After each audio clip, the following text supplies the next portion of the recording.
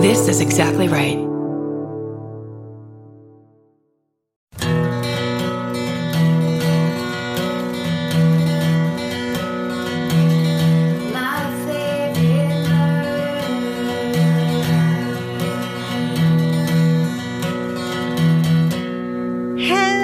Hello.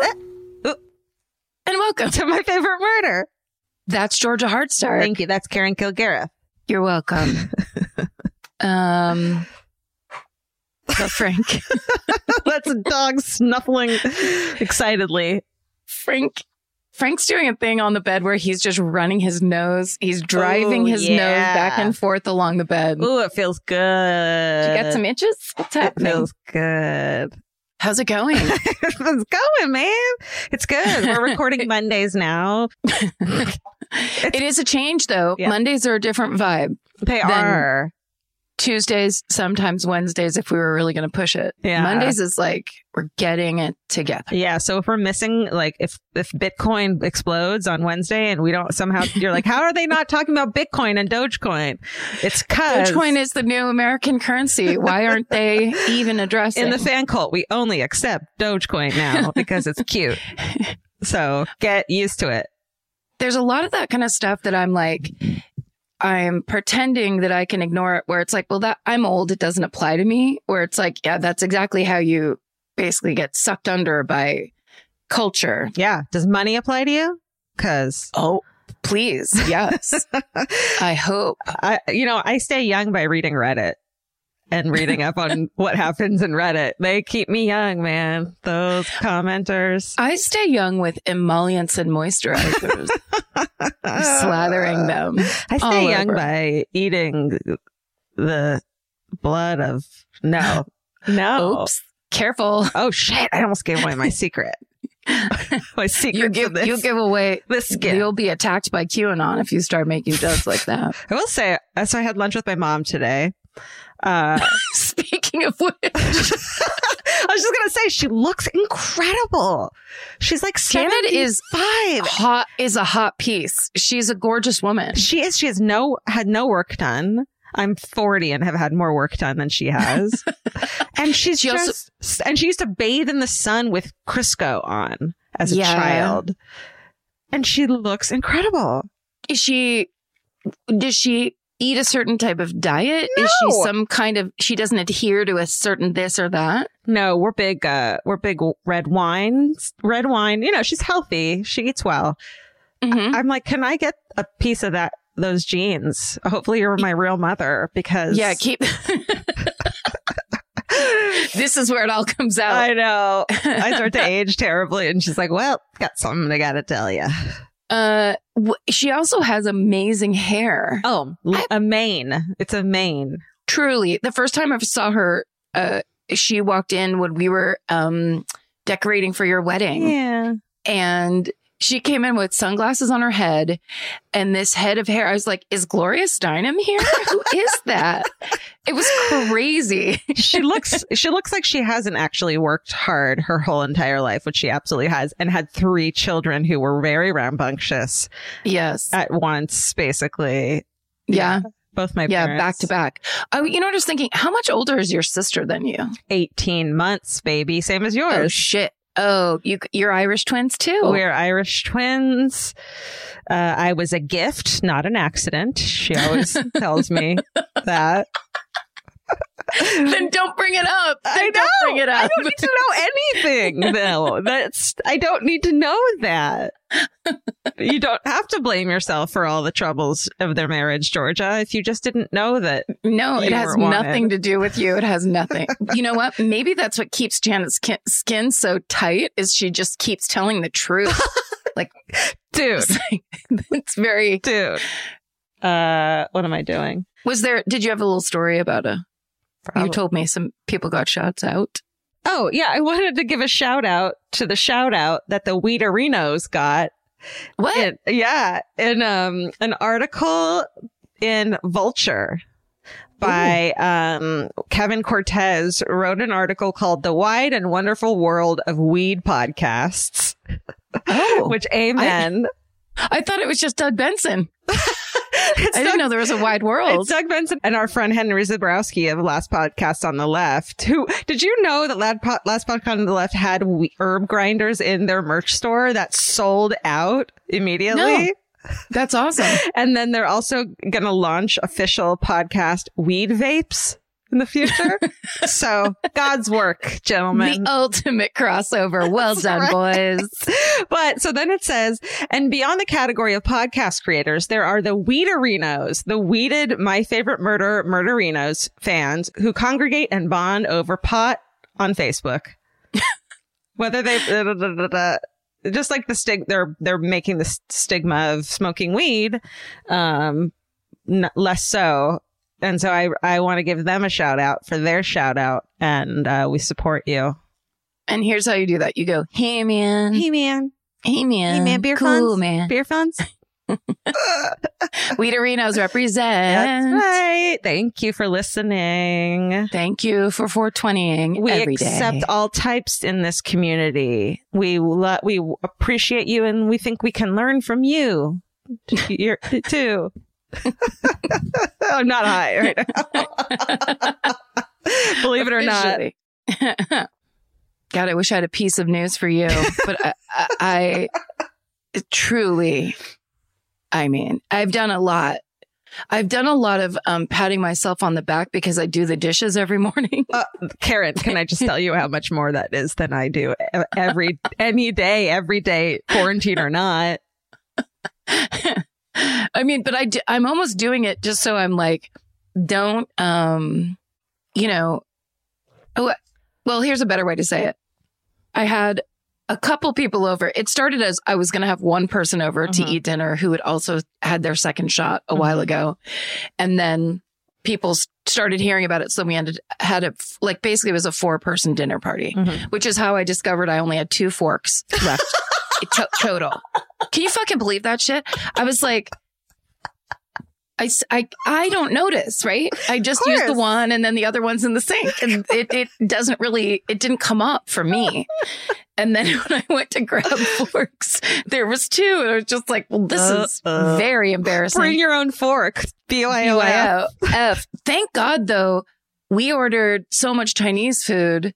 The Chin Chin just gave us so many, not just chopsticks, but forks that it was covered easily and everyone didn't care. But the point of the story was that at the end of the night, everyone went home and it was, of course, very short because we all got exhausted immediately. Point being, when everyone went home and I laid down to watch my British procedurals and go to sleep on the couch, I was filled with what can only be described as like an effervescent feeling that I haven't had in a year and a half or since I've been around more than 2 dogs or like one other person before. It was the weirdest thing where I finally got the sense of how empty my tank is in terms of just like actually being a human being, because I laid down, I was like, I felt like it had been my birthday party and it literally was like 4 of us eating Chinese food and that's it. It was not that big of a deal at all. And I was like kind of giggly and and then I just went, holy fuck. This is what it's a reset button on everyone's social life. I feel like we can reassess what we want it to look like, how we want to arrive and present ourselves. Yeah, but it's I didn't understand. I think we've all been coping, and I think the coping meeting the second vaccination, we're now transitioning out of coping and into trying to start over. And that in between phase is very odd and painful and problematic. Probably. It's going to create issues. And it's like you can't cope and acknowledge how like not great it is. You know what I mean? You just have to get through it and like not think about it. Yeah. So the first the first one was just like, oh my God. It was so exciting for something very standard of just like eating some food and chit chatting. The fork revelation is a big one, though. I feel like that's got to be remedied before the quarantine's over. Where did they go? I haven't left this house. It's not like, when you used to, I definitely did this all the time where I'd be running late and throw something together to bring in the car. I've seen you in the offices with silverware. I thought you were just posh, showing off. Yeah, I like to show off spoons. Look, this is mine, I say to people right now. I refuse to eat yogurt off of plastic. It's bad for the environment. First of all, these are forks. So that, I don't take dinner anywhere. The whole idea of it is so odd. And I just can't imagine where they are or where they went. It's vulnerable for you to admit it. I just keep buying more. It's really strong. And soups. I hate little spoons and little forks. So I just you can't buy whatever. Let's talk about, this is called Cutlery Corner. Cutlery Corner. Oh, remember we used to watch? Oh, remember the knife show? The knife show. This is early days. Oh, this is another Vince. Vince is great at stoner TV. Yes, he is really good at it. And so the knife show, which was just a QVC, off-brand QVC knives, all kinds of knives, not like dinner knives, but knives sets, but Bowie knives, David Bowie knives. Yeah. Swords, katana swords, and just anything your little heart desires. And then the hosts were just precious. They were amazing. And it was always when we were back in the hotel room after live shows. Hey, Karen, if you've seen this episode of Forensic Files, turn on channel, whatever the fuck, texting between rooms. Then there was one where we turn on the TV. Paul Holes is on an old episode of Dateline, remember? Yep. Yeah, where he was repping 1993 forensics. That's right. When he was just like, guys, I'm telling you, the new thing is going to be please don't spit at the crime scene anymore. When you're cleaning up the scene, it really fucks things up. Okay? Yeah, please. It's really important. Yeah. That's my the end of quarantine adjustment period, I think, is people need to really give themselves some room. No big moves. There's going to be big feelings. Try to surf right through those. Take a walk, go outside. That's helpful. Beautiful out there, man. Pretty nice. It's springtime. Can I tell you, speaking of going for walks, we've been trying to find outdoor things to do with my nephews, because they don't like to eat masks. Or I say that because my sister had kept yelling at 5-year-old Joe, stop eating your mask. Because he likes to suck it into his mouth and chew on it. Joe, baby, stop eating your mask. And then little Lou's too young to wear one, So we went to Train Town in Griffith Park, which is just this lovely they have old trains that you can walk in and see what they're like and stuff. And kids love trains. So my nephew who's 10 was there and Micah is over it. He's a big kid now and he likes anime. Yeah, he's a big kid. Yeah. So he kept saying, Georgia, are you going to get recognized? Auntie Georgia, are you going to get recognized? And I was like, if someone doesn't fucking walk up to me with my favorite murder shirt on right now and hug me, he's going to be so disappointed in me. I almost wanted to pay someone. But then when we left, we were in the parking lot and this lovely lady did. And I was like, well, you go find my nephew and tell him that you know who I am. That's it. And then I text him because now he's a texter. Nora's a texter too now. I get to text her anytime. Who gave you a phone, kid? She got for Christmas, she got to get a phone because everybody else was getting one. She's a teenager though, so I feel like that's okay. Yeah, she is not. But does he not have a phone? He gets to text on his parents' phone? No, he has his own phone now. And I offered him my old laptop to play games and stuff on. And they were like, no, he's fine. He has a gaming laptop. He's a gamer now. And they were like, we're good. Thanks. See, that's the thing. LA 10 is NorCal 14. Totally. I always said this growing up. There were kids whose parents would get divorced. The dad would move to LA. And then this summer, that kid would go down to LA. And when they came back, they were literally 2 years ahead of everybody else in our town. So I'm going to donate it. There's a really good program where you can donate old electronics, not old, electronics to schools that are in need of those things. So, oh, good. Yeah, I'm going to do that. But Micah don't fucking need my shit. Yeah. Should we do Exactly Right Corner? Yeah, let's make some announcements. Yeah, we got some good ones, guys. This is a huge one that's been in the works for a long time. We are so honored and excited to bring these two brilliant young women to your life because everyone needs to know them and love them the way we do. And full credit, Georgia's the one who discovered these guys. Their podcast existed beforehand. She was a fan. And then she said, I think these guys would be perfect to be on the network and bring a completely new genre to the network. These are going to be your best friends. Guys, the True Beauty Brooklyn podcast, hosted by estheticians and just badass entrepreneurs, Alex Shapiro and Elizabeth Taylor. Yes, that Elizabeth Taylor are coming at you this Friday, April 30th. We are so freaking stoked. So they're bringing the vibe of their Brooklyn beauty studio to life. So of course, they're answering your questions about the science behind healthy and beautiful skin and things like eyebrow shaping and all the stuff that you want to know, stuff like that. Mm-hmm. But they're also inviting friends and guests who are experts who identify as women, and they're members of the LGBTQ plus community and other groups that have been historically marginalized. They're sharing not just their tips and tricks, but their life's journey with us. And it's basically beauty school for all. Yeah, that's right. So you can hear the trailer of True Beauty Brooklyn. See, it's not the easiest thing to say fast, but you can hear their trailer at the end of this episode. And then their network premiere is tomorrow, Friday, April 30th, on the Exactly Right podcast network. That's exactly right.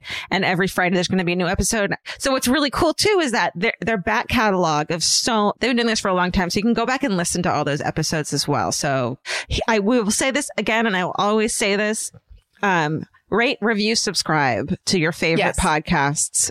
That is the bread and butter of how you get visibility. Go ahead. And I would say I would order that. I know that's the way people have memorized to say it, but I would say subscribe. Absolutely. Rate. Yes. Those are the two important ones. Because that's how you let people know, I love this podcast and I'm listening to this podcast. Yeah. And then the reviews, just a cherry on top. It definitely does count, which is, important. So please, any podcast you love, it's really important to do those things for them. And, And welcome, True Beauty Brooklyn. We're so happy to have you. Yes. Welcome, ladies. Alex and Elizabeth, we're so happy to have you on board. And speaking of people that we are working with these days, of course, everyone heard our big announcement that we are now in partnership with Nick Terry, who makes those amazing MFM animated cartoons, animations for us. And we love him dearly. Everyone has loved him so much. And now he's actually working with us.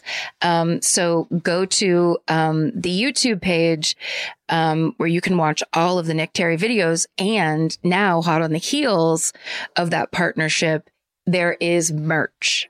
That's right. So go watch all of the incredible, there's like 20 something videos at youtube.com/exactlyrightmedia. Again, please subscribe, but then go to myfavoritemurder.com for your t-shirts, mugs, and koozies with the infamous Cocaine Bear and Mothman characters on it. And there's also new designs with the full cast members that have ever been in his videos. And they are so to be like, oh my God, that's even us. We're like, oh my God, that's so-and-so. That's this character. That's that character. And there's a really cute one of the two of us. It's just Mothman and Skeleton Girl. We'll call it. That's right. Yeah, it's really great. Two more things. This podcast will kill you. They're doing COVID-19 frontline workers. And I Said No Gifts has Jimmy frickin' Kimmel on it. And Bridger and Jimmy have known each other for a long time. So it's a great episode. Yeah. Okay. One more piece of business. So I know we're businessing you out. But this one's a big one. We're very excited because as we announced, our second book will be coming out. which we're very excited about. And our publisher, Forge Books, they are doing a giveaway for our listeners. It's a sweepstakes, actually. So it's SSDGM swag. 2 lucky winners will receive an ultra rare SSDGM lunchbox, a brand new copy of our paperback, which is available May 11th, and other cool merchy stuff inside of that. It's very cool. So enter your chance to win and see rules and regulations. We legally have to say this. Yes, we do. Go to bit.ly, so bit.ly/SSDGM prize pack. I know that's a long one. We'll put it on the website. You can find all the links in our social media as well. And we'll announce the winners here in 2 weeks. Yeah. So if you want a lunchbox, if you want one of the 2 lunchboxes, then get on there and try to get it. That's right. That's right. That reminds me of the 90s when there was a drug dealer girl who used to carry a lunchbox around at all the comedy shows and really sell out of her lunchbox. Oh, that's so entrepreneur. So 90s. Entrepreneur. Yeah. And hip. That was definitely a thing. The lunchboxes back in the 90s. When are those going to come back? Right now, right? Did you hear the announcement? Oh, you're going to become a drug dealer? They're back. Oh. No, our sweepstakes. Oh, right. Oh, yeah. Carry a lunchbox with our fucking mugs, our faces on it. Oh, I wish there was a thermos in there, man. A matching thermos. Too late. I'm on a podcast that I'd like to plug this week called In Recovery. And it's hosted by Dr. Harrison. And she fixed me in an hour on a Zoom call, if you can fucking believe it. She was so good. I really opened up to her and I am really proud of how it turned out. And so, rate, review, and subscribe to that podcast. It's on Lemonada Media.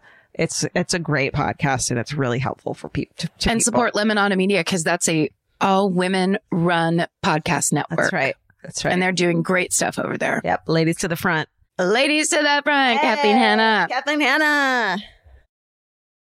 Georgia, have you ever been blown away by the most simple dish at a restaurant, like perfectly scrambled eggs? Oh my God, yes, Karen. And then all I want to do is make that dish at home and eat it every day. Well, you probably could, as long as you have the chef's secret ingredient, Made in cookware. Made in was created to bring restaurant quality performance kitchenware to home chefs around the world. For years, they've built their business by supplying restaurants and top chefs with high-end cookware. Some of Tom Colicchio's most treasured dishes at his restaurant Craft are made in Made in. Whether you're cooking for professional critics or just the critics you live with, your meals will benefit from the quality of Made in products. Like their carbon steel cookware, it combines the best of both cast iron and stainless steel clad, so it's rugged enough for grills or an open flame. It's the MVP of summer cookouts and cook-ins. What I really love about Made in cookware is that it actually makes something like having a Memorial Day barbecue much more convenient because you can keep everything on the grill. If you need to throw,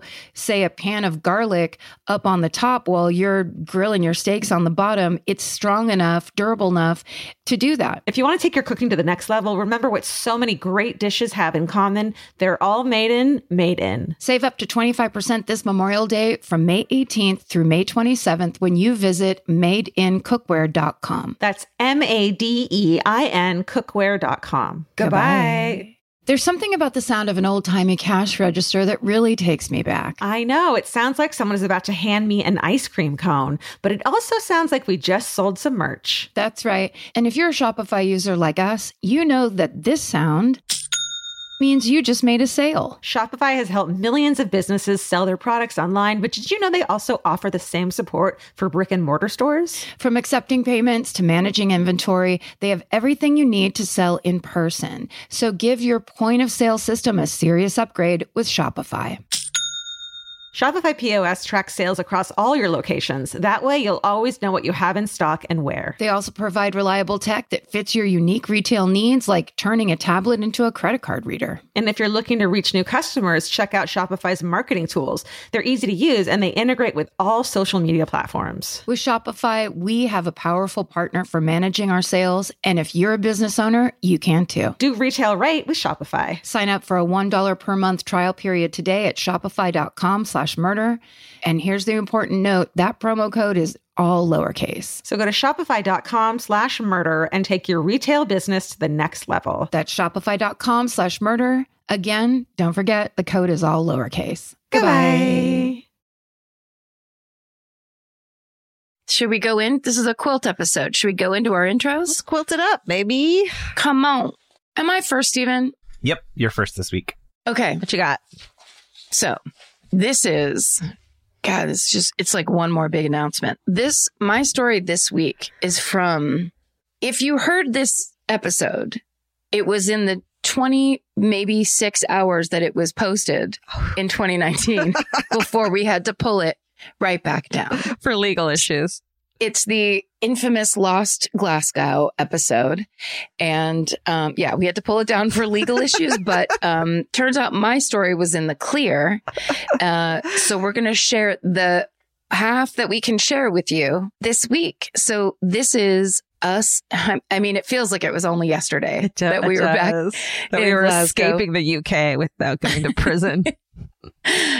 So this is the Glasgow 2019 show. And so here's my story of me covering the Beast of Birkinshaw. I'm going to do the Beast of Birkinshaw, Peter Manuel. Whoa. But man, I don't like this story. Man. You don't like it? You know, I try to find the ones that are like kind of weird and kind of interesting and that I can go off and then make a ton of jokes about. This guy's not funny at all.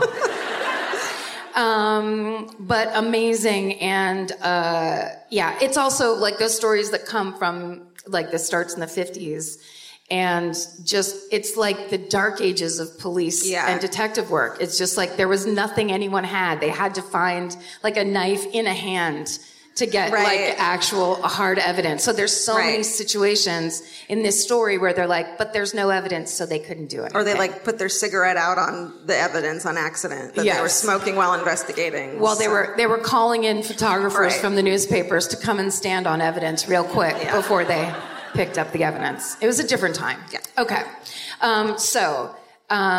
I got a lot of information on a website called oldglasgowmurders.blogspot.com. Perfect. That's why I laughed so hard at yours. I was like, how many Glasgow murder blog spots are there? And then I remembered how big the internet is. I also watched a series on Daily Motion called Serial Killers, and this one was specifically about the Beast of Birkinshaw, and an article on a website called Radio Times that was written by Eleanor Blay Griffiths. Okay, so we start on July 30th, 1955. That night, around 11 p.m., 29-year-old Mary McLaughlin is walking home from a dance when a man jumps out of the bushes, covers her mouth, holds a knife to her throat, and tells her not to speak. So everyone's worst nightmare. He makes her climb over a fence so that they're in a secluded field. And there he spends the next hour alternately groping and kissing her and then threatening to cut off her head. When he finally stops, he apologizes to Mary, explains that he's just upset and that her red hair reminded him of someone and made him want to kill. Oh, you're upset? Then by all means. What the fuck? Take someone with a knife, you fucking psychotic baby. Okay, so. He then asks Mary if she'd like a cigarette and offers to walk her home. You know, to protect her from all the other fucking rapists that are out there. Oh my God. Then he mentions to her that he thinks they ride the same bus. Fuck. So, Mary reports the attack to the police, and with her help, they're able to identify her attacker as 28-year-old repeat offender Peter Manuel. All right. Yeah. From The Office. What's his name? Jim from The Office? American Office. John Krasinski, ladies and gentlemen. Yeah. Stop trying to be a fucking movie hero, dude. John Krasinski went on like a no-carb diet, and now he's lost his mind. I think it looks almost exactly like Robert De Niro. Oh, yeah. And there's actually, I was looking at this picture, like Jay sent me a bunch of options for the pictures, and I picked this one, and then later on I found one where it looks exactly like Robert De Niro. We trust you. So that guy, Peter Manuel, he was born originally in New York City, so this one's on us. but to Scottish parents. And in 1927, his family moves back to Scotland in 1932 when he's 5 years old. They move down to Coventry, and that's where Peter really gets serious about being a shitty little criminal. So he's a very smart child. He earns himself a spot in a good grammar school, and then he gets caught breaking into a house in grammar school. Holy shit. In grammar school. This is, I think, under the age of 10, I believe. So he gets kicked out of the good grammar school, and he has to go to what's called an approved school, which is basically like a boarding school juvie, essentially. Delinquent boarding school. So he stays there for a while, runs away from that one. Apparently he over his lifetime got a reputation as a big breakout artist. So he runs away from that school. He gets caught, of course, then he has to just go to a different boarding school for bad children. When in 1941 he's 14, again, he gets caught breaking into a house down the street from his new school. But now his crimes have begun to escalate from just plain petty crimes to Jesus fucking Christ. What's going on? They always seem to do that, don't they do. But this guy's doing it in like his early teens, which is crazy. Yeah. So apparently he breaks into this house, and then according to the report, quote, the lady of the house saw him coming from her bedroom with an axe in his hand. And as a result, she had a nervous breakdown. Yeah.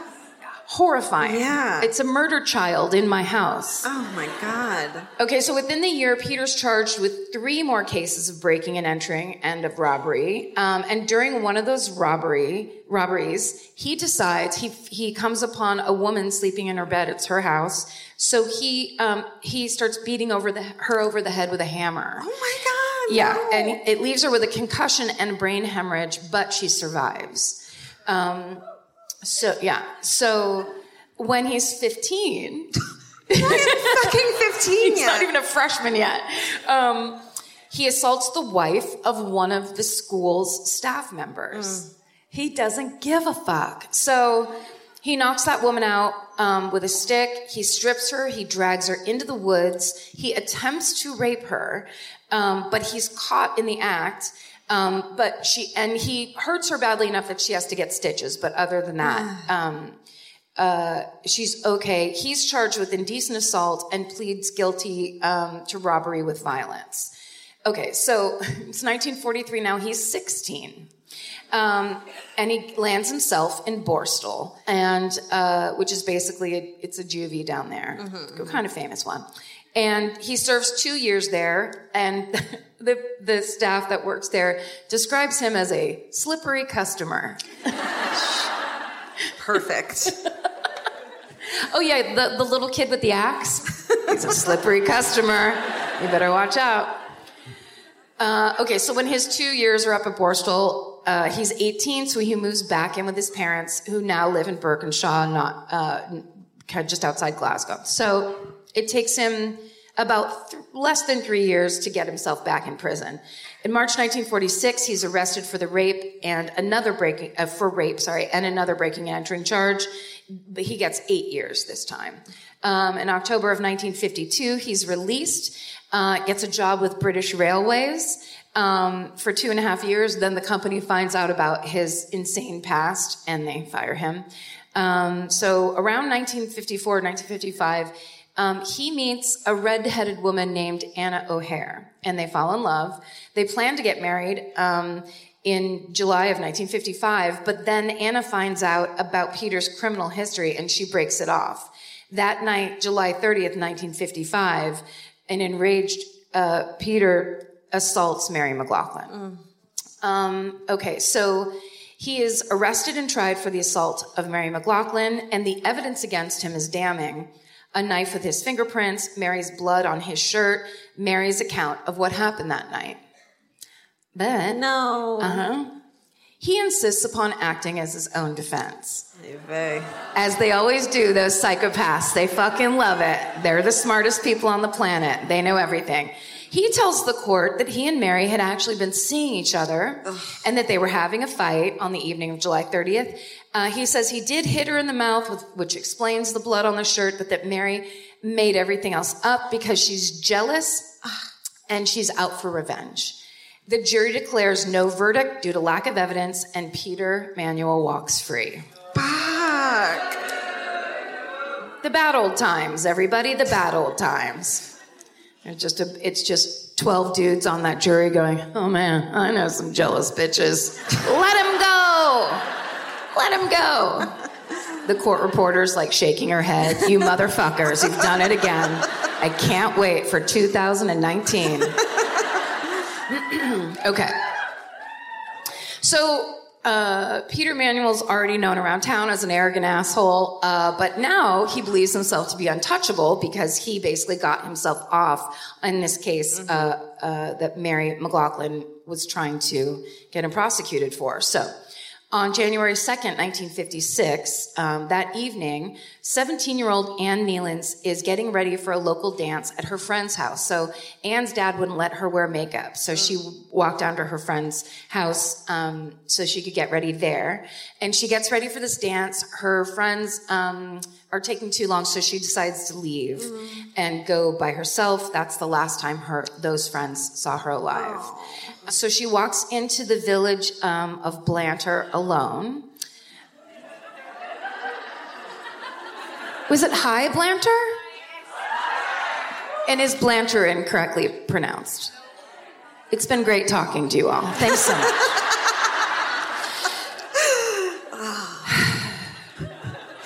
Just an audience laughing at you. It's so hard. At you. But you don't know why. Usually you have so much control over why they're laughing. Anyway, I honestly think that when I was writing High Blantyre into tire. Blantyre. Yeah, but okay. From the documentary I was watching, that's how they pronounced it, and I wrote it out phonetically and like correctly phonetically, where "bland" is in all caps, like it's in the dictionary. Okay, but I guess you know better than a documentary.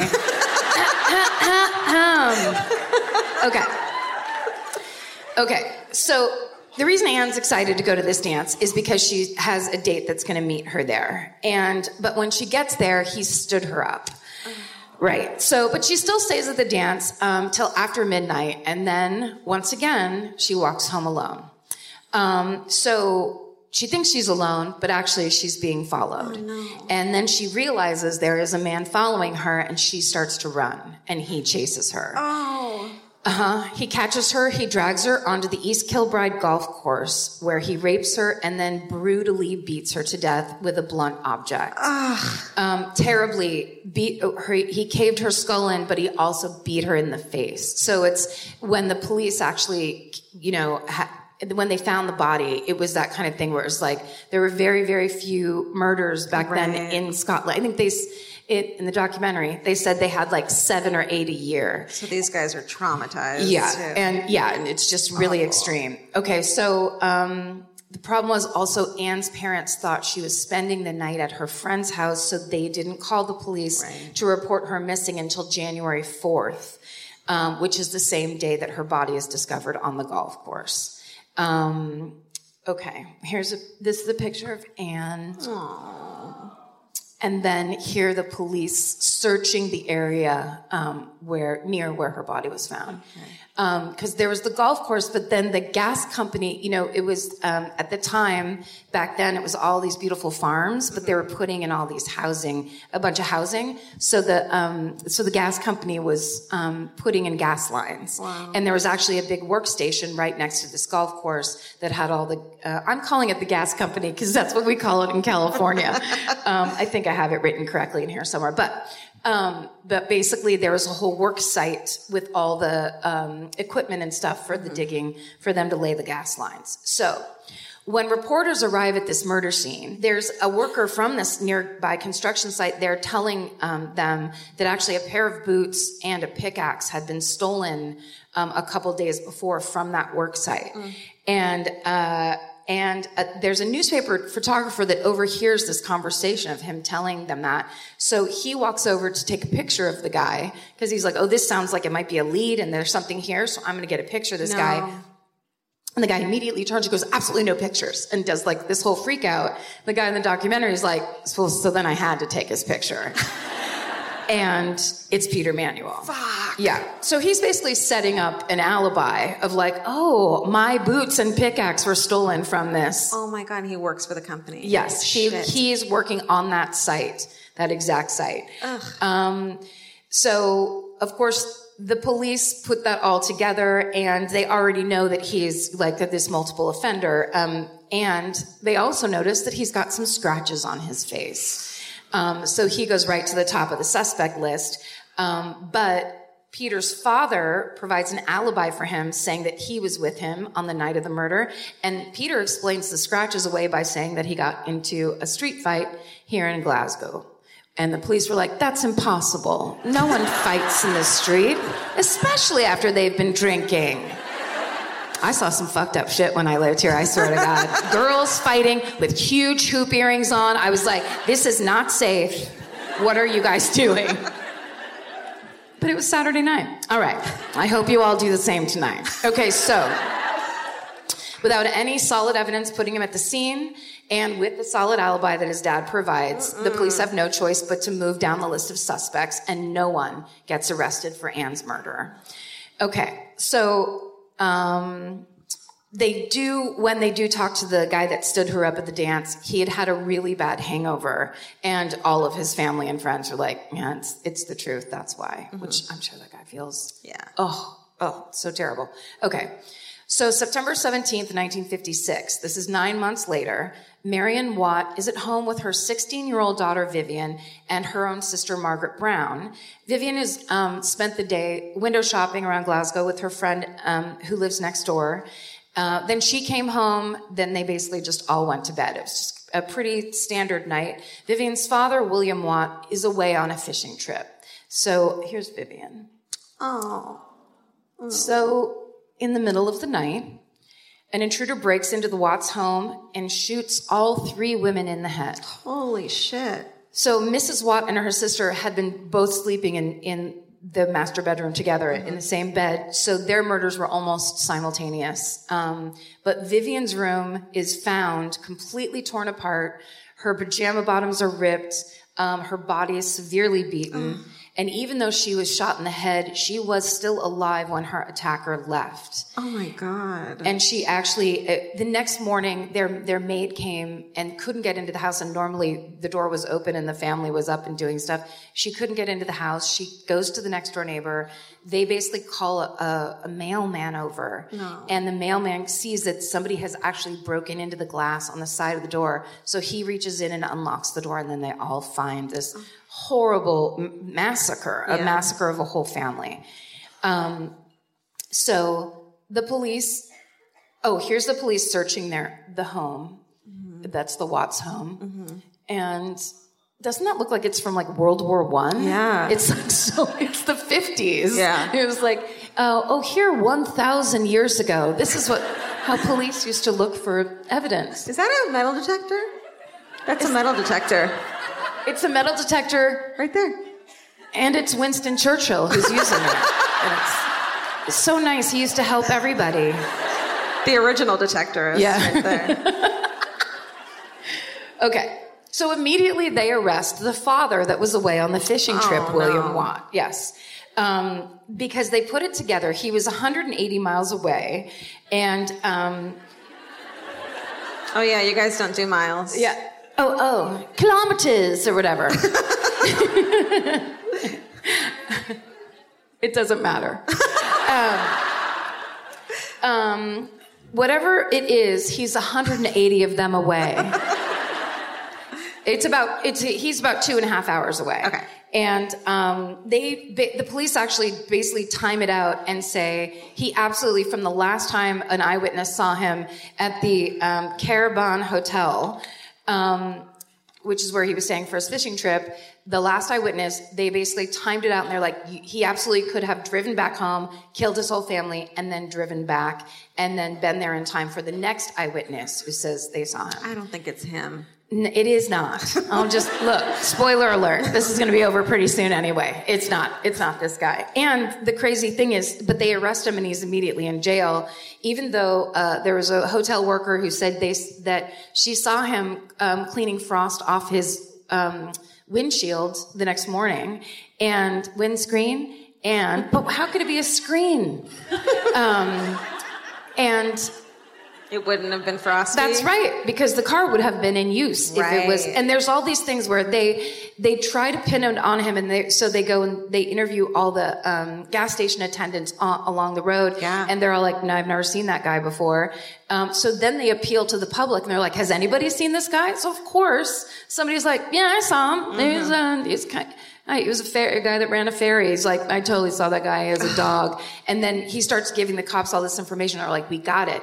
Then they realize, everything this guy's telling us has been in the newspaper. Yeah. So none of this is real. So then they make another appeal. Has anybody seen this? So then another guy comes forward. Come on. And this is basically them trying to go, can it just be this guy and we can leave him in jail? Yeah. Someone say they saw him, please. Yeah. And the second eyewitness eventually admitted he never really saw the driver's face and kind of wasn't telling the truth.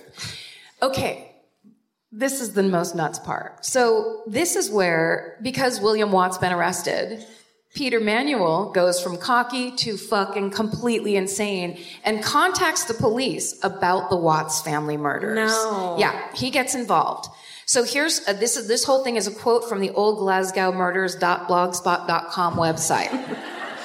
Please visit there. It's a great website. It was so comprehensive. God bless websites like that at 4:00 the day of a show. Okay. Manuel wrote to the police claiming that he knew who had committed the murder. He had also contacted several newspapers, claimed to have insider knowledge of the crime. He even arranged to have a meal with William Watt and his lawyer at Glasgow's Whitehall restaurant to discuss the case. The husband? No. Yes. Oh. Yeah. Yes? It had to be him. Yeah. Maybe it was before he was... Yeah. Or maybe it's just the lawyer. You know, you can't trust these blogs. Just immediately shit on him. Well, basically, he basically had a meeting with William Watt. He inserts himself into He this entirely inserts himself. He claims that a criminal associate who was conveniently unable to name was responsible for the crime, while simultaneously providing an impressively detailed description of the Watt home, a description which he claimed had been passed on to him by the perpetrator. In one piece of bizarre behavior, during one of these meetings with Watt, Manuel produced a photograph of his first murder victim. What? So sorry. I want to know what's Ann Nylands, and asked if Watt knew her before ripping the photograph to pieces. Oh. So now he's just in there doing some fucking crazy shit because he thinks he's smarter than everybody. Okay, so the cops in Glasgow are tearing their hair out. They know this guy has something to do with it, obviously, but there's never any evidence. So they have to use the evidence that comes up and put somebody in jail because people keep getting murdered. Okay, so a year after the Watts family massacre, on December 28th, 1957, a 17-year-old girl named Isabel Cook is walking from her Mount Vernon home to a school dance when she disappears. I mean, talk about an M.O. It's teenage girls going to and coming from dances. Yeah. So obviously he's like creeping out, like watching them and stalking them as they go. Totally. So she disappears. Authorities conduct a massive search for her. She's not found.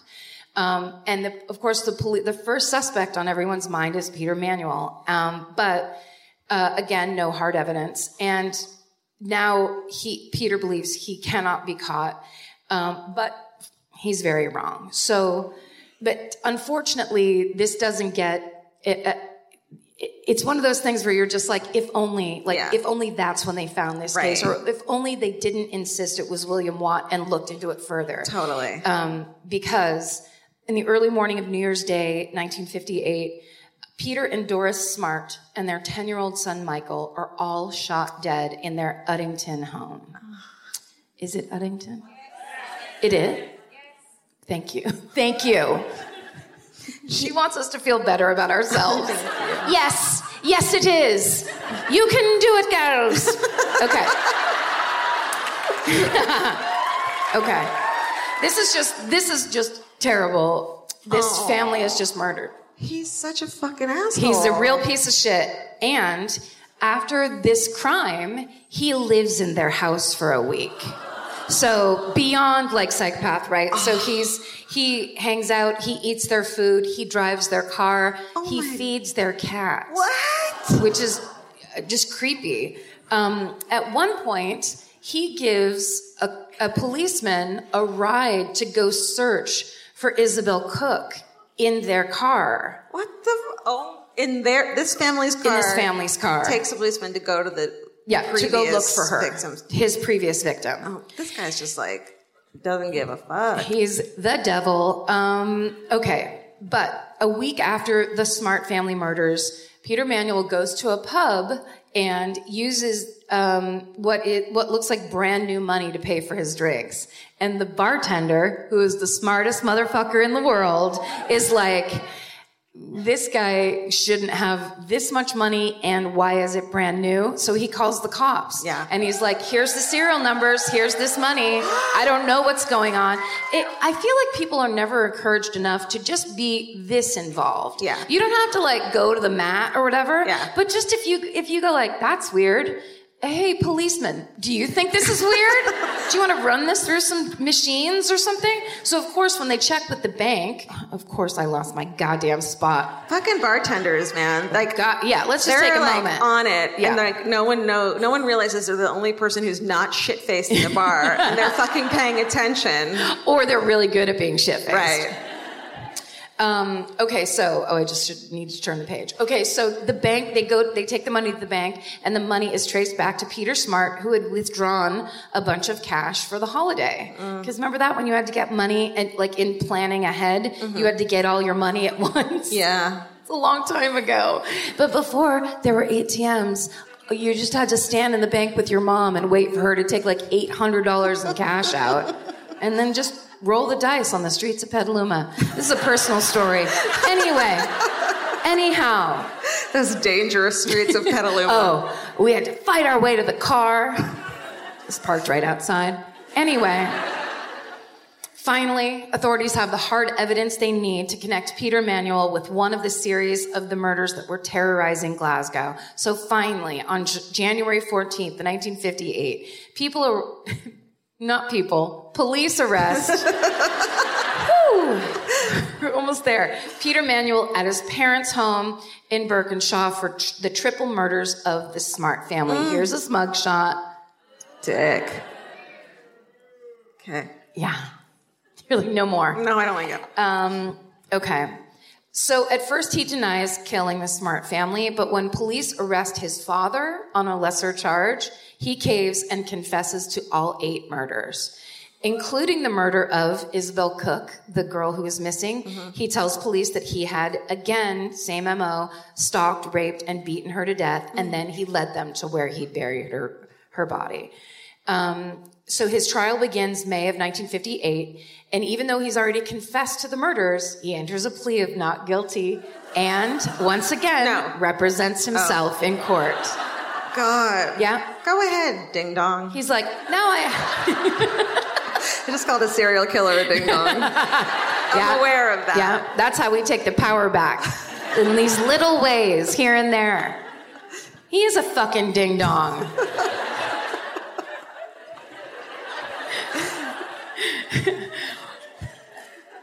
I'm sorry, I'm hopped up on hula hoops. Coffee, hula hoops, and a can of wine is what I had for dinner tonight. Wait a second. And I am sorry because we're almost done, but... What? Your instant coffee is horrible. Why didn't anybody write us a quick note to say, do not, under any circumstances, say yes to instant coffee? I had it on the train. I thought that guy hated my guts. It was like a prank. That's got to be Manchester's fault, right? Think so? Like the train was coming from there to here. They block it at the border? They're just like, no. Man, it's rough. You have to put a little screen in there to filter out the granules. Oh. I just drank them. I don't give a shit. Did you really? That's why it's going real good tonight. Okay, so he's representing himself in court like a goddamn superstar. So he tells the court, that it was 10-year-old Peter Smart who killed his parents before killing himself. Oh my God. Disgusting. Yeah. He also claims he and the boy were friends, and that's why he had a key to their house, is that he didn't steal it after killing them. It was that the son made friends with a 38-year-old scumbag. I don't think so. So, although the judge does, at the end of the trial, say that Peter Manuel's defended himself with a skill that is quite remarkable. You don't need to compliment the dude. Well, that's how good he was. The judge is like, look, I hate you, and I have to say, that was pretty impressive. But the jury's like, they're having none, so they find him guilty on all charges. He doesn't get charged for the murder of Ann Nealons because there is no evidence connecting him to her murder, sadly. But it doesn't matter because he's still sentenced to death by hanging. Yay! That's right. And William Watt is immediately released from jail and completely exonerated for the murders of his family. Jesus. Which, can you imagine? It's like they've been treating him like a criminal. It's like, oh no, his family was murdered. Yeah. Yeah. Horrible. Did they have lawsuits back then? I hope so. Okay, so here's a great hometown email that we got about this. Hi, Karen and Georgia. I'm a big fan. I can't wait for you to play London. I want to tell you about my family's local murders and close calls. I live in London, but originally I'm from a small town in Scotland called Coatbridge. Thank God. And in the 50s, my gran worked in a factory in Glasgow and had to get the bus back by herself, often late at night. One night she was coming home and another man got off at the same stop. I'll just remember you. Remember he told Mary, I think we ride the same bus. Okay. Did I just say, I'll just remember you? I wasn't going to say anything because I thought it'd be a dick move to be like, you said that wrong. No, it's not. I'll just remember you. This is where the jet lag really starts to hit good, like a drug. Drop that beat. Okay, so one night she was coming home and another man got off on the same stop. He began chatting to her, asking her where she lived, and said something along the lines of, it's not safe for a young woman such as yourself to be walking alone at night. Creep. My gran was always a smart woman and sensed something was off, so she told him not to worry and that her husband was meeting her halfway to walk her back. Smart. Genius. He seemed happy with this and continued making general small talk for the next 10 minutes or so, until he turned around and said, you're a fucking liar. In the 50s. Can you imagine your blood would run cold? Yeah, it's like, oh, but you were so nice 1 second ago. Now you have shark eyes. My gran asked him what he was talking about, and he said, well, we're well past halfway to your house. No one's coming to get you. It's just you and me out here. My gran freaked the fuck out. She started screaming like fuck and didn't stop. Lights started going on in the houses around her, and the man ran off into the night. Oh. Thank God.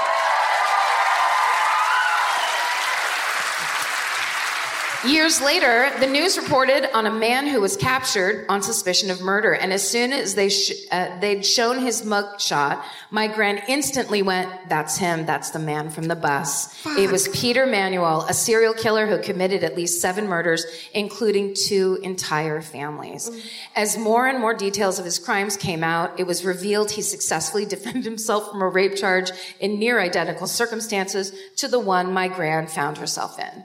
And then he goes on to tell us a very quick story about how this same grandma also warned his mother against ever going to this one ice cream man, and that ice cream man turned out to be Fred West. What? Grandma. Listen to your fucking grandma. Kicking ass all day long. Anyways, hope you enjoyed this. Can't wait to see you in the UK. SSGGM Brendan. Amazing. So good. So, and just to wrap it up on a positive note, on July 11th, 1958, serial killer Peter Manuel is hanged on the gallows in Barlinnie prison. And his final words were, turn up the radio and I'll go quietly. And that is the huge bummer story of the Beast of Birkinshaw, Peter Manuel. Wow, that was intense. Isn't that awful and insane? Great job. Thank you. Very fucking intense. So, whole families. It's Yeah, just it's heartbreaking. Horrifying. If you're like me, you're always looking for a story to dive into. Whether it's a family drama or a mystery to solve, the key to getting hooked is the details.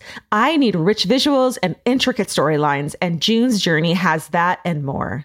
June's Journey is a mobile mystery game that follows June Parker, a daring young woman, on a quest to uncover the truth about her sister's murder. This is your chance to test your detective skills because you'll play the game as June herself. Explore beautifully designed scenes from the 1920s, like lavish estates and gardens, and don't forget to keep an eye out for hidden clues. There are twists, turns, and catchy tunes, all leading you deeper into the thrilling storyline. And if you play well enough, you could make it to the Detective Club. There, you'll chat with other players and compete with or against them. June needs your help, but watch out, you never know which character might be a villain. Shocking family secrets will be revealed, but will you crack the case? Find out as you escape this world and dive into June's world of mystery, murder, and romance. It's all just one tap away. Discover your inner detective when you download June's Journey for free today on iOS and Android. That's June's Journey. Download the game for free on iOS and Android. Goodbye. Ooh, heavy hitter and great story told beautifully in glass. Thank you. Oh, and Cookie loved it. Cookie approves. She was like, yay. Loved it. Loved it. That was awesome. Thank you. I don't remember it. Okay. I don't remember anything. I just remember the amazing accents that everyone has. And we had an amazing time. And the audience was the greatest. They were. It was a great show. It was. It really was. Yeah. Okay, my story. I never thought I'd do this, but look, here we are in Seattle. I think we have a lot of shows like when we do Seattle or, Chicago or whatever, we have like 4 shows in a row. And so we have to find a different story for every night. And it's like, fuck, scrambling to find the best ones. And so, of course, I was like, well, who other than D.B. Cooper represents this city. Yes. So, in the Pacific Northwest, man, it's just ripe with stories. So this is me in Seattle of October 2018, covering none other than D.B. Cooper, man. All right. Hey, you guys. Hi. On an afternoon, a day before Thanksgiving in 1971, a guy calling himself Dan Cooper, okay, did you know this? Boarded a Northwest Airlines flight 305 in Portland, bound for Seattle. That's right. He was wearing a dark suit and a black tie and described as a business executive type. Mm-hmm. He's a fucking picture Don Draper. All right. Which is, okay. Wow, in the air. He opens his briefcase, shows a bomb to the flight attendant, and hijacks that motherfucking plane. Yeah. The plane lands in Seattle. He demands $200,000 in cash, over $1 million today. Oh, I love the translation. It's a lot of money. God. It's always $2 and $1 million in today's money. Inflation. Oh my God. What's happening? Yeah. Is money real? It doesn't matter. But the minimum wage has not gone up since. Yeah, exactly. It was for real. The minimum wage was $6.25 in 1971, and it's $6.25 in today's money. Let's get those bankers their bonuses. Right. They deserve them. What are we doing? I don't know. It's the Late Show. You guys knew when you bought tickets. We were a little... Yeah, we're on the fucking verge. Georgia forgot her shoes. We're there. We're there. That's right. And my tissue. Jesus Christ. Oh, God. Parachutes, he asks for when they land in Seattle. A pair of shoes? 4 parachutes. Parachutes, she said. Remember when I told everyone to vote and you thought I said Vogue?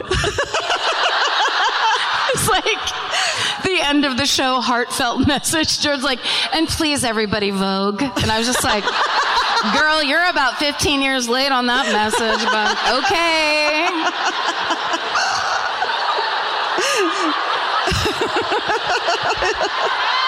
Yeah. Paris is burning. Paris is burning, ladies and gentlemen. They did it first. That's right. Okay. 4 parachutes and food for the crew, which is like really nice.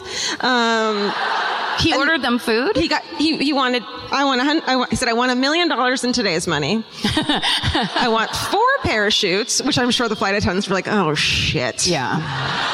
It's more than him. Yeah, that's more than one person. Food for the crew. And then he released all the passengers. Well, that's nice. So it's reasonable. Yeah, not a dick so far. Okay. I mean, don't hijack shit, but whatever. Back then it was quaint. It happened a lot back then. Yeah. People were, it was like the new meme me. Planking. No, don't do it. Steven, edit that out. So there's 3 pilots, 1 flight attendant left on board. They take off from Seattle with the marked bills, heading south. It was dark and lightly raining. 45 minutes after takeoff, Dan Cooper sent the flight attendant to the cockpit, puts on the parachute. I'm sure he winked at her because that sounds like the kind of guy he is. He did it. Called the horse over, got onto it. Later days, Missy. The 3 other parachutes were for his horse. I'm so sorry. I don't know what I'm saying anymore. I do apologize. No, that was great. He ties the bag full of $20 bills to himself, lowered the rear stairs, and somewhere north of Portland, fucking later days. Sorry, what kind of... So it was like some kind of a military plane where like this... No, it was like a passenger plane. But remember they used to have to get off on the tarmac and walk like we do in Burbank? Right, yes. So it was like that. But those stairs get rolled up. Well, listen. So sorry. What do you want from me? Pretend I didn't ask that question. I'll look it up later on. There's a hard, strong rule with this podcast that you and I, it's never been spoken, and I feel like maybe tonight's the night. Tonight's the night. Don't ask questions. Don't fucking question me. Details, question mark? No. So sorry. No, it's all good. My mistake. No, it's great.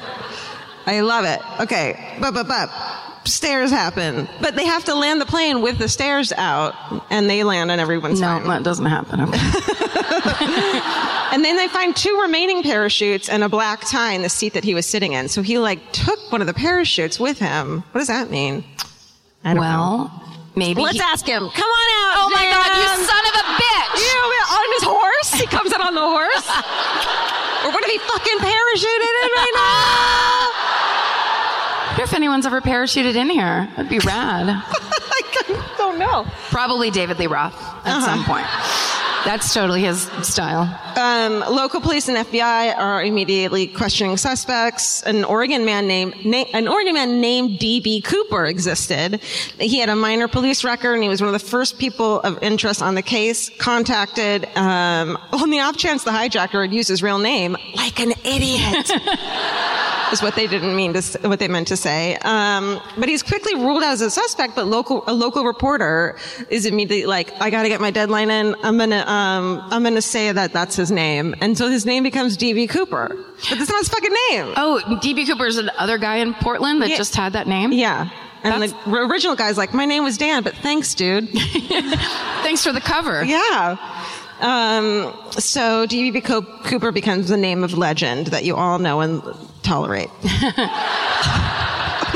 The military's called in. 1,000 troops search the suspected jump zone. They do all these bananas tests that were probably really high tech for the 70s, but we would laugh at if we saw today. What, a crate of bananas goes out the airplane? A guy in a gorilla suit is pretends to be eat a banana. Yeah. No, they fly over the ocean, and then they parachute down to see what trajectory he would have had and all this shit. Mm-hmm. And they picked this. It was a Boeing 727.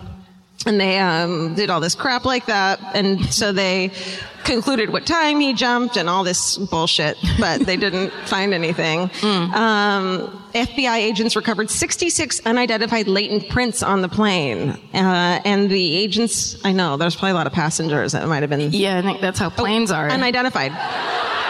So maybe they ruled out the other ones. They couldn't rule them out. Yes. Got you. They were the people who brought the stairs.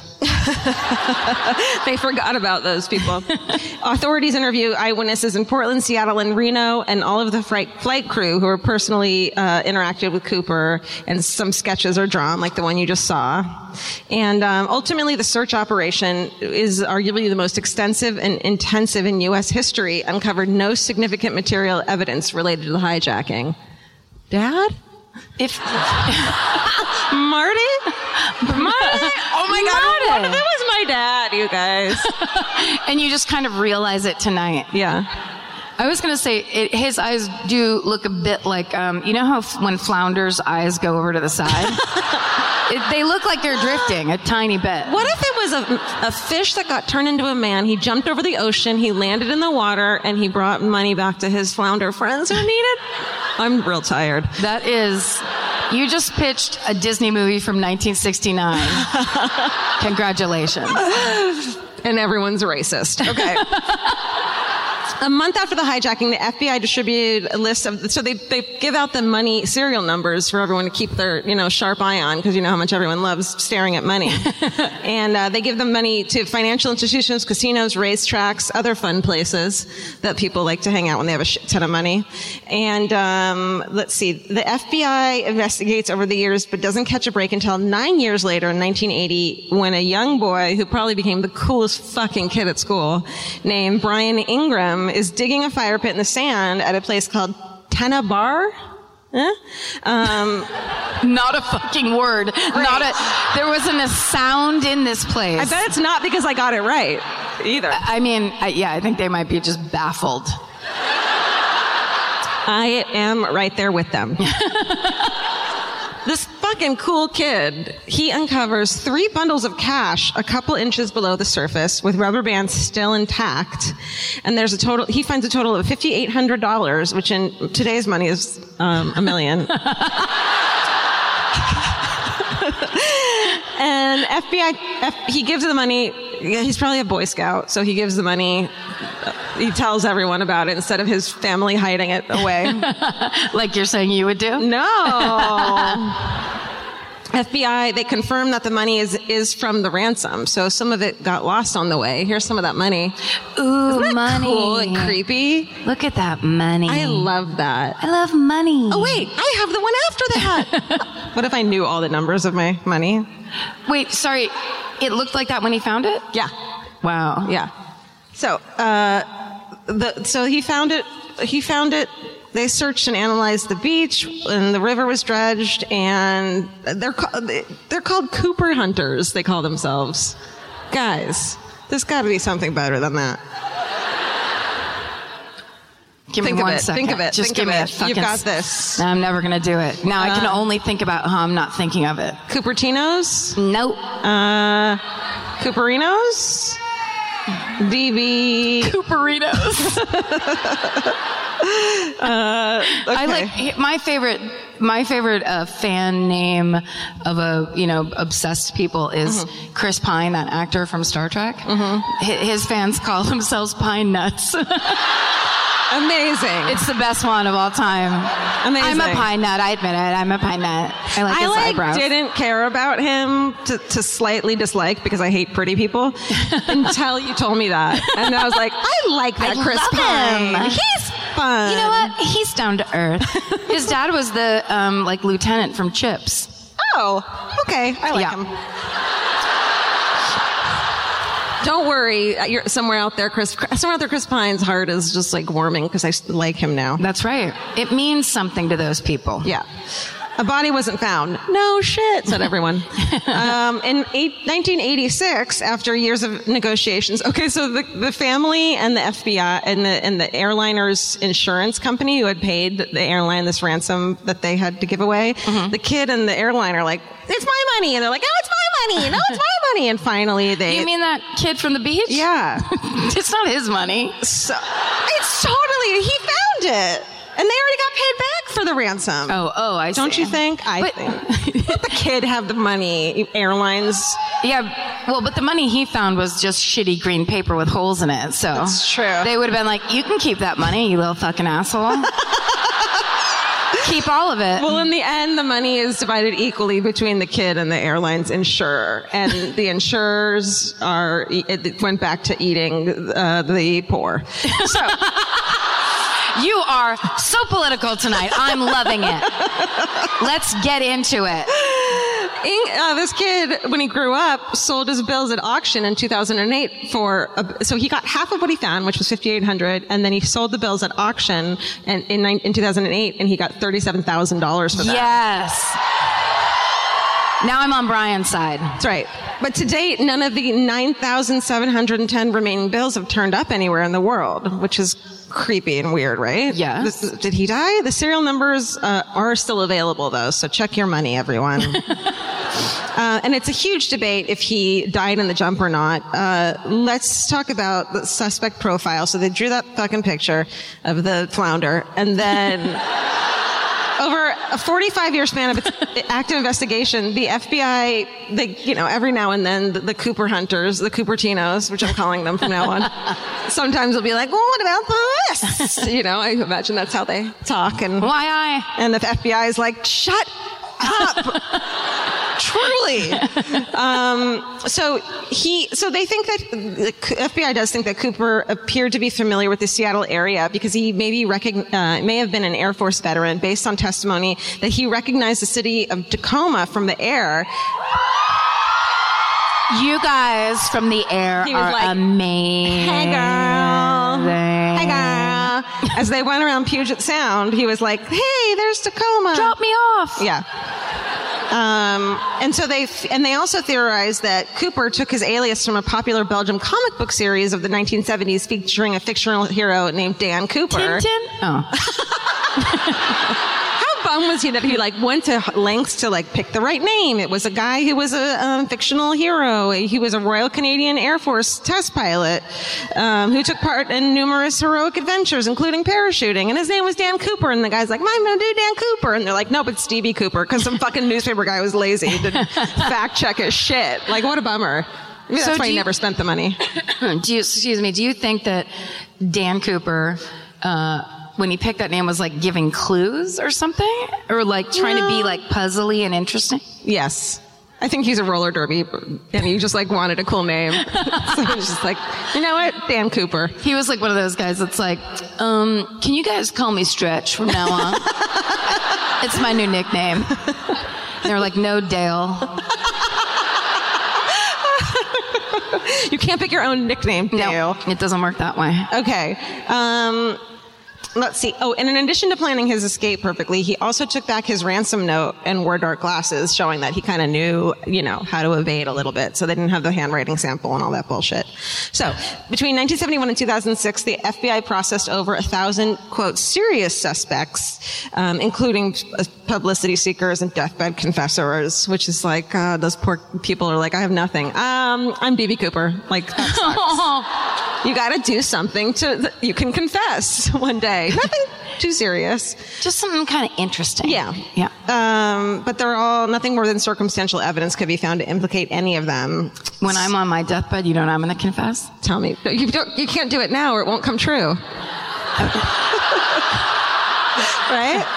Oh, it's all going to come true. What? I'm going to be laying there and then I'm going to be like, come closer. Like a drunk Karen. Come here. Yeah, it's a secret. I'm going to final secret. Final secret, Karen. Uh-huh. And I'm going to go, I'm a pine nut. People are like, we don't know what you're talking about. It's so sad. She thought she was a nut. It was very sad. Just delusional. Just totally insane. One suspect that people thought was John List. Remember him? Yes, I do. That fucking psychopath who killed, he's the family annihilator dude from way back when. You remember the creepy bust on America's Most Wanted, and then he saw it himself and was like, oh, that's me. I killed my whole family way back when. Yeah. And he later, remember that guy? Killed his family, laid them out in the ballroom. Uh-huh. You remember. We don't have to go through the whole thing. Well, he was an accountant and a World War II and Korean vet. And he did all that killing 15 days before the Cooper hijack. Is that true? Mm-hmm. That's a good theory. Yeah, he withdrew $200,000 from his mother's bank account and disappeared, which she just realized is the exact same amount. It is the exact same amount. And it's $1 million in today's money. This cannot be. So he came to the attention of the task force because of his timing of his disappearance, multiple matches to the hijacker's description, which he looked just like the bust. I didn't put it up there because I actually deleted all this earlier because I wasn't going to bother. And now you're just kind of stuck in it? And now I'm kind of glad it's here. Yeah, I like it. And also because their reasoning was that, quote, a fugitive accused of mass murder has nothing to lose. That's right. That's the only way I would jump out of a fucking plane, personally. Parachute or no. I mean, ideally, parachute. Okay. Yeah. I would say best case scenario, parachute. Yeah. At least one. After his capture in 1989, List admitted to murdering his family, and he said he didn't do the hijacking, and because we fucking trust mass psychotic fucking murderers, everyone's like, okay. And you didn't? No. Oh, thank you so much. Great. We appreciate it, sir. Have fun, and, etc. So there's no evidence that implicates him, and they don't consider him a suspect. He's dead. Yay. The most popular suspect is this guy named Robert Wesley Rackstraw. What? What a dick. Say it again. Robert Wesley Rackstraw. That sounds like when you're, this is him. Oh. He looks like the guy. He's got flounder eyes if I've ever seen him, everybody.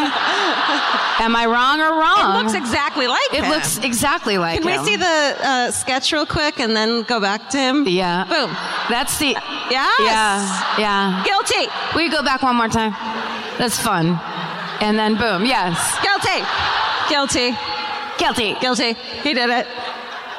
I think he's also... I think he also killed... What? He looks like you asleep, the mouth open. Sir, this is a mugshot. It's going to be forever. Oh, what? What? Huh? What? Which direction? Sorry, where do I look? So this fucking winner is a retired pilot, an ex-con who served on an Army helicopter crew and other units during Vietnam. He in February 1978, he was arrested in Iran and deported to the U.S. to face explosives possession and check kiting charges. Bet that's a typo. No, check kiting is when you write bad checks. Really? Yeah. That's stupid. Never. Really? That's weird. It's true. Okay. It's like 50s talk. Okay. Yeah. He's a check kiter, see? Some kind of check kiter? Well, that's fine. We'll get him. Write the serial numbers down. We'll find him. 824-7389. We should start doing long form improv during this live podcast. Oh my God. No, don't you dare cheer for improv. God damn it. It's really triggering for us, you guys. Okay, give us an occupation. I'm going to start sweating. Oh no, why did I sign up for this class? What if we solve this case through improv? Yeah. We just throw that sound ball back and forth until we figure out who this man is. Zip, zap, John Hamm.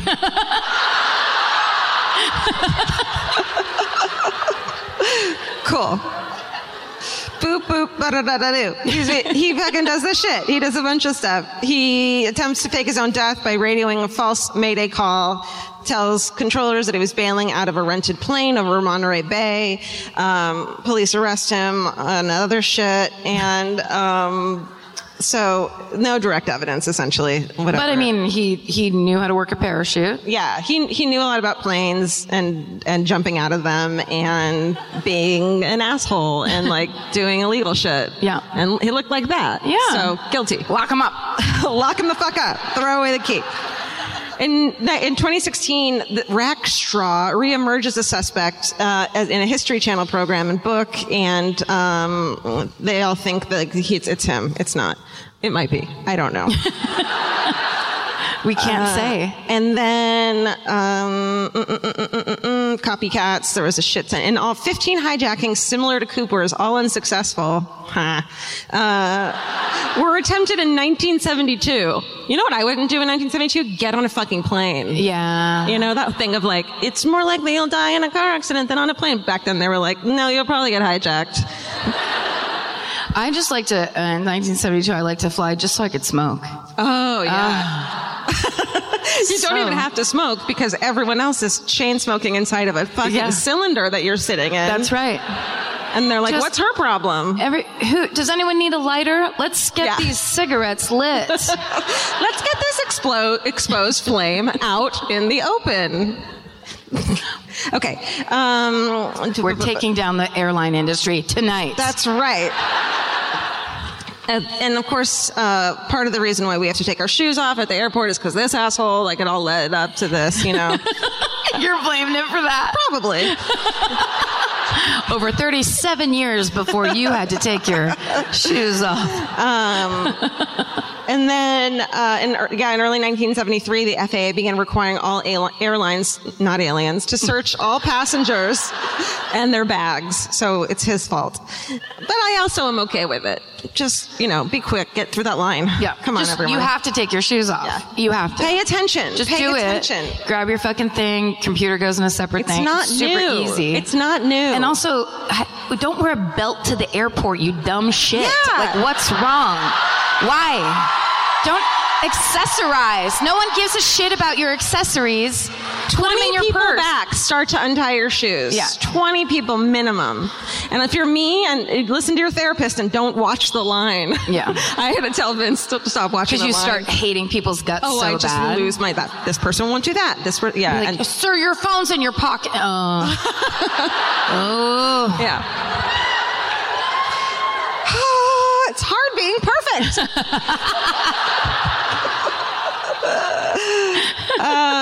It's hard being an asshole. It's hard. It sucks. Okay, so essentially, the airlines just wait. Okay. Basically, the FBI are like, he's definitely dead. We couldn't find him, so it's on him. He died on us. Yeah. So they could, I mean, who and where? And could we please find out? I need a real deathbed confession. What I think is interesting, and maybe the problem with this case, is that who gives a shit? You know what I mean? It's like, he got the money, he got away with it. Yeah. There's shit happening in this country where you're just like, yeah, I'm good with the FBI focusing on pretty much anything else than Don Draper killing it parachute style and getting away with what? $11,000? Like, go to town, friend, buy a condo. You did it, buddy. Like, worse things are happening here. Yeah. Right? And that is the case of D.B. Cooper. Best one yet. You know what? I'm going to declare that was my favorite murder and no one was killed. You just killed it. You just like ended that. I didn't know where I was going to end that on. Yeah. And then you did it for me, and I appreciate that. You know why? Because in improv, you have to sense your partner's need and you fill it with bullshit. There you go. What a great job you did with that. Oh, thank you. Oh, you're welcome. I'm trying to be delicate about it, you know, in case he's still alive. In case it was a woman dressed as a man. I was just thinking that exact same thing. Anything's possible with D.B. Cooper. That's the beauty of that story. Sure, I really honestly thought at the end of Mad Men, that was going to be the twist. It was like they did this whole thing where they alluded to like an airplane and him wanting to leave town and what was his name in the show? Who, John Hamm's name? Yeah. Do you remember, Steven? It's going to drive me insane that I can't just answer I'm like, this. why can I not remember his character's name? I watched the whole thing. It is. Wow, he's Don Draper. Don Draper. So it was, yeah, thank you. God damn it. Leave that in. I beat Google. Leave that in. So it was DB. So it was like Don something. And then Cooper was the name of the company he worked for or owned or whatever. And I really thought it was going to be like the twisteroo, which I but I will pay to see it reshot that way. That's such a good theory. It wasn't mine. I never. Thank you. Oh, it wasn't. Oh. No, it's like a Reddit fan theory that I was like, damn it, why didn't I think of that one first? Like someone tweeted it. And I was like, I love when people do that where I'm like, I can't believe people pay such close attention when they're watching TV. It's really impressive. Yeah. It's really impressive. Yeah. That's or a like great think of tweets while they're in the middle of a TV program. Yeah. And now for the hometown, it's actually from the same show from Georgia's Story. Yeah. And it's one of the best told hometowns we've ever had at a live show. And we've had some great ones. This one is very sad. It's very personal and is beautifully told. Yeah. So please listen now to Dina's hometown from that same live show in Seattle. We have time for our hometown. Great job, though. That was hard and rough. I'm sorry. No, way to go. Look who it is. Oh, it's Vince. Yo. Thank you. Is this thing on this time? Yeah. Check 1, 2. Yo, what's It's our up? tour manager, my husband, and by proxy, Karen's husband. That's right. Yo. Vince Averill. That's right. Seattle, home to the world's first gas station. What? Yeah. Good job, guys. Now let's get a quick one done and get out of here. Thanks, Vince. Okay, we're going to do a hometown murder. If you have one, you have to listen. Stop yelling at me. Okay, it needs to be fast. We have to get out of here very soon. You can't be so drunk that you can't tell your own story. Beginning, middle, end, freshman English. If you're yelling at me, you're not listening to the rules and you won't get picked. Ooh, Mom. It, again, has to be fast. Don't be drunk. I said that one. Great. And drunk. also, everyone hates you. So just remember, just keep it moving. No shout outs to your friends. Nobody gives a shit. Oh, it has to be local. Yeah. And now Georgia will pick the hometown murder. Okay. Yeah, you're right. Yeah. You who look really not into it, get up here. Yeah. Right here. This way. Here she comes.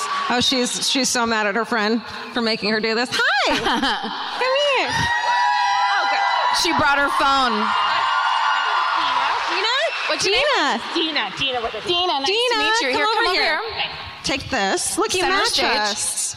Even. Are you going to make a phone call really quick? Well, I have a note on here. You have notes? No I notes. need a note. No, you don't do the same thing we do. Get I up can't here. get the crazy quote right. Okay. Where are you from?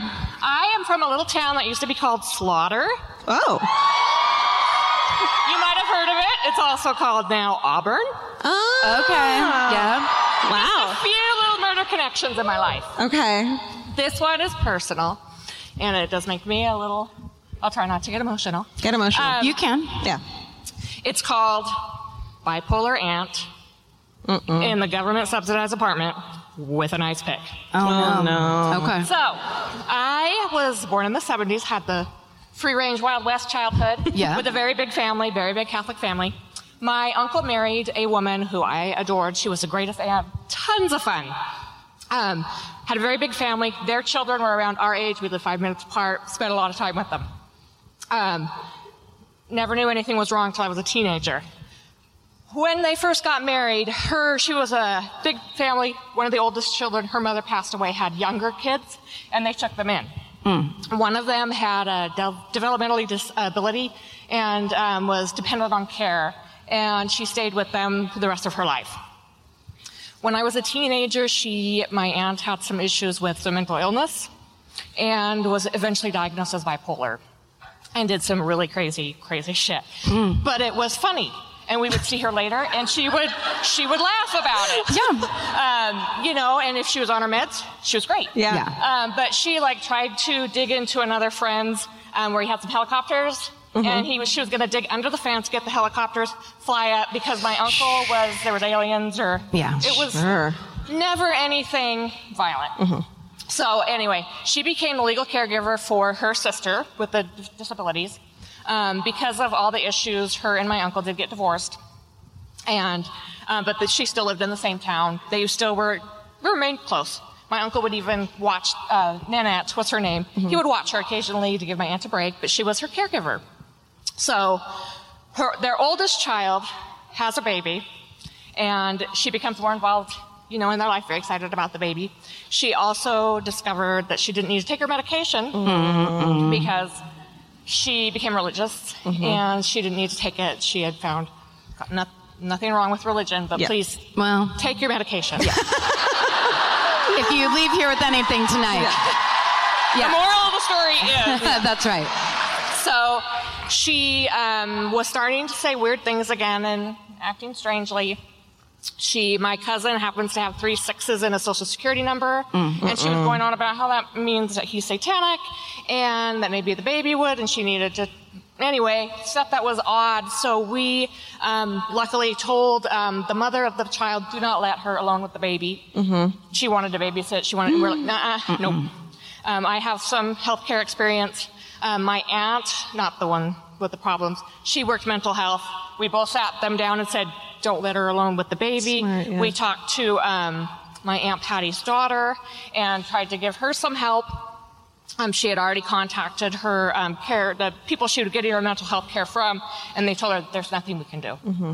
She hasn't made any threats to herself. She hasn't made any threats to anybody else. We can't force her to come in. You can't force her to take medication. And very, very shortly after that, this was in, I think, 1998, she calls my uncle in the middle of the night, my Aunt Patty, and says, that basically, some of this I've heard second, third hand, it's a big family. Yeah. Some of it was in the news, it's in the paper, and that she had done something to Nana, and he needed to come over, and then he needed to help her, and then they needed to go over to my cousin Erin's house. And so he thinks, oh, Patty, it's okay. She's going to be okay. She's just thinks she's done something. And he got over there, and she had killed Nana in her sleep with an ice pick. Wow. And we're really hoping that Nana never knew. Right.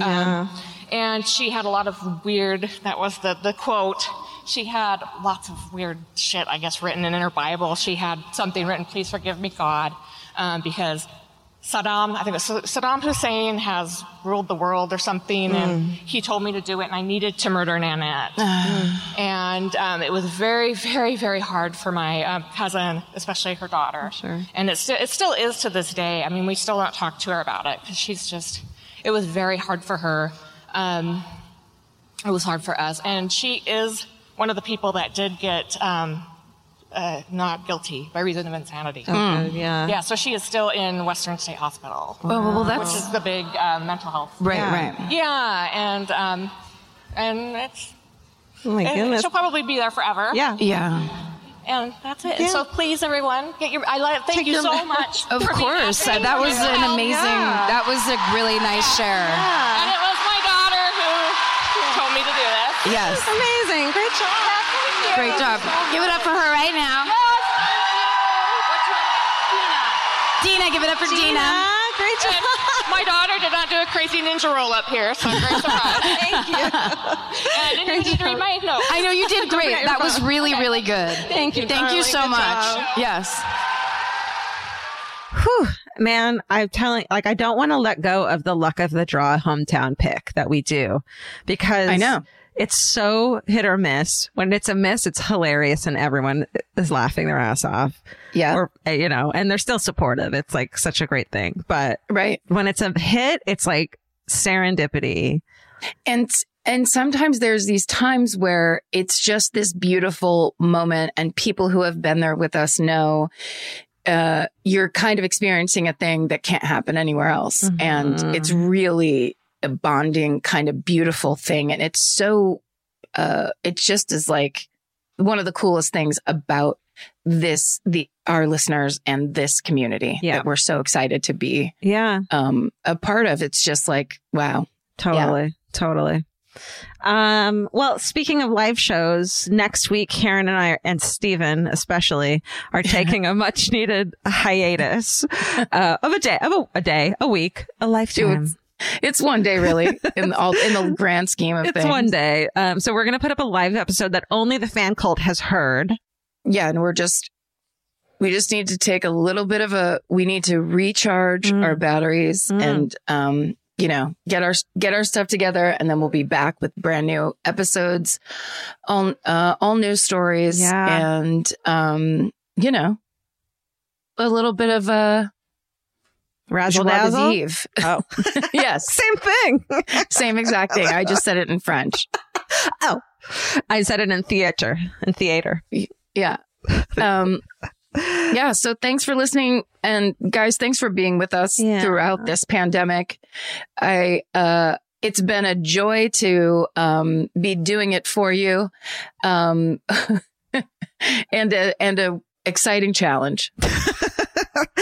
Such is life. Yes. Thank you, Stephen Ray Morris, for being our Sherpa, our audio engineer Sherpa, and Google Master of the universe. Hannah Crichton, who's our acting producer right now, who is making our lives easier. It turns out that when you get a fucking producer on who's smart and talented. Yeah, then you don't have to do it yourself. It's the greatest. Yeah, she has our next 8 weeks of stories. She demanded them, and we didn't want to let her down because she's really nice. So they're planned. We're after year 5. We're really getting it together, everybody. It's gonna be a whole new thing. Not really. But anyway, thanks for listening. Yep, and stay sexy. And don't get murdered. Goodbye. Look at Frank. Elvis, do you want a cookie? Hey guys, I'm Elizabeth Taylor. And I'm Alex Shapiro. We're estheticians, friends, and the hosts of the True Beauty Brooklyn podcast, premiering on Exactly Right Network Friday, April 30th. Okay, Alex, you're more than an esthetician. You're the best waxer on this side of the East River. Okay. Well, when you put it that way, we're also more than just friends. We work together in our beauty studio in Brooklyn. We're both obsessed with the art of shaping gorgeous eyebrows and the science behind beautiful, healthy skin. We think that you might be in need of a couple of beauty therapists to add to your multicultural circle of internet friends. Every Friday, we invite old and new friends who identify as women, members of the LGBTQ+ community, and other groups that have historically been marginalized to share their life's journey with us. The show is 1 part conversations with incredible people, 1 part beauty school with guest experts that you actually want to learn from, add hilarious segments about living in today's multicultural world, mistakes we've made throughout life, listeners' skincare, hair, and beauty questions, and you have our weekly recipe for how to be a badass. Okay, so who can we brag on? Let's name names of who's come to hang with us. Okay, well, there's our friend Kenny Davis, aka the trans capitalist. Yes, he taught us all about finance and getting our money right. Mm-hmm. And of course, our celeb beauty guru bestie, Sabrina Holdsworth, stops by once a month. Yes, she's here to help us answer your listener questions. And don't forget about the time when our sex therapist friend Chelsea Fasano came and taught us about how to create intimacy in the digital age. Oh my God, that was definitely one of my favorite episodes. Mm-hmm. Be sure to listen to the network premiere of the True Beauty Brooklyn podcast on Friday, April 30th on Exactly Right. Subscribe now on Stitcher, Apple Podcasts, or wherever you like to listen. If you like what you hear, write us a review. We would love it. And follow us on Instagram at True Beauty Brooklyn Podcast. And on Twitter at True Beauty BK Pod. See you soon.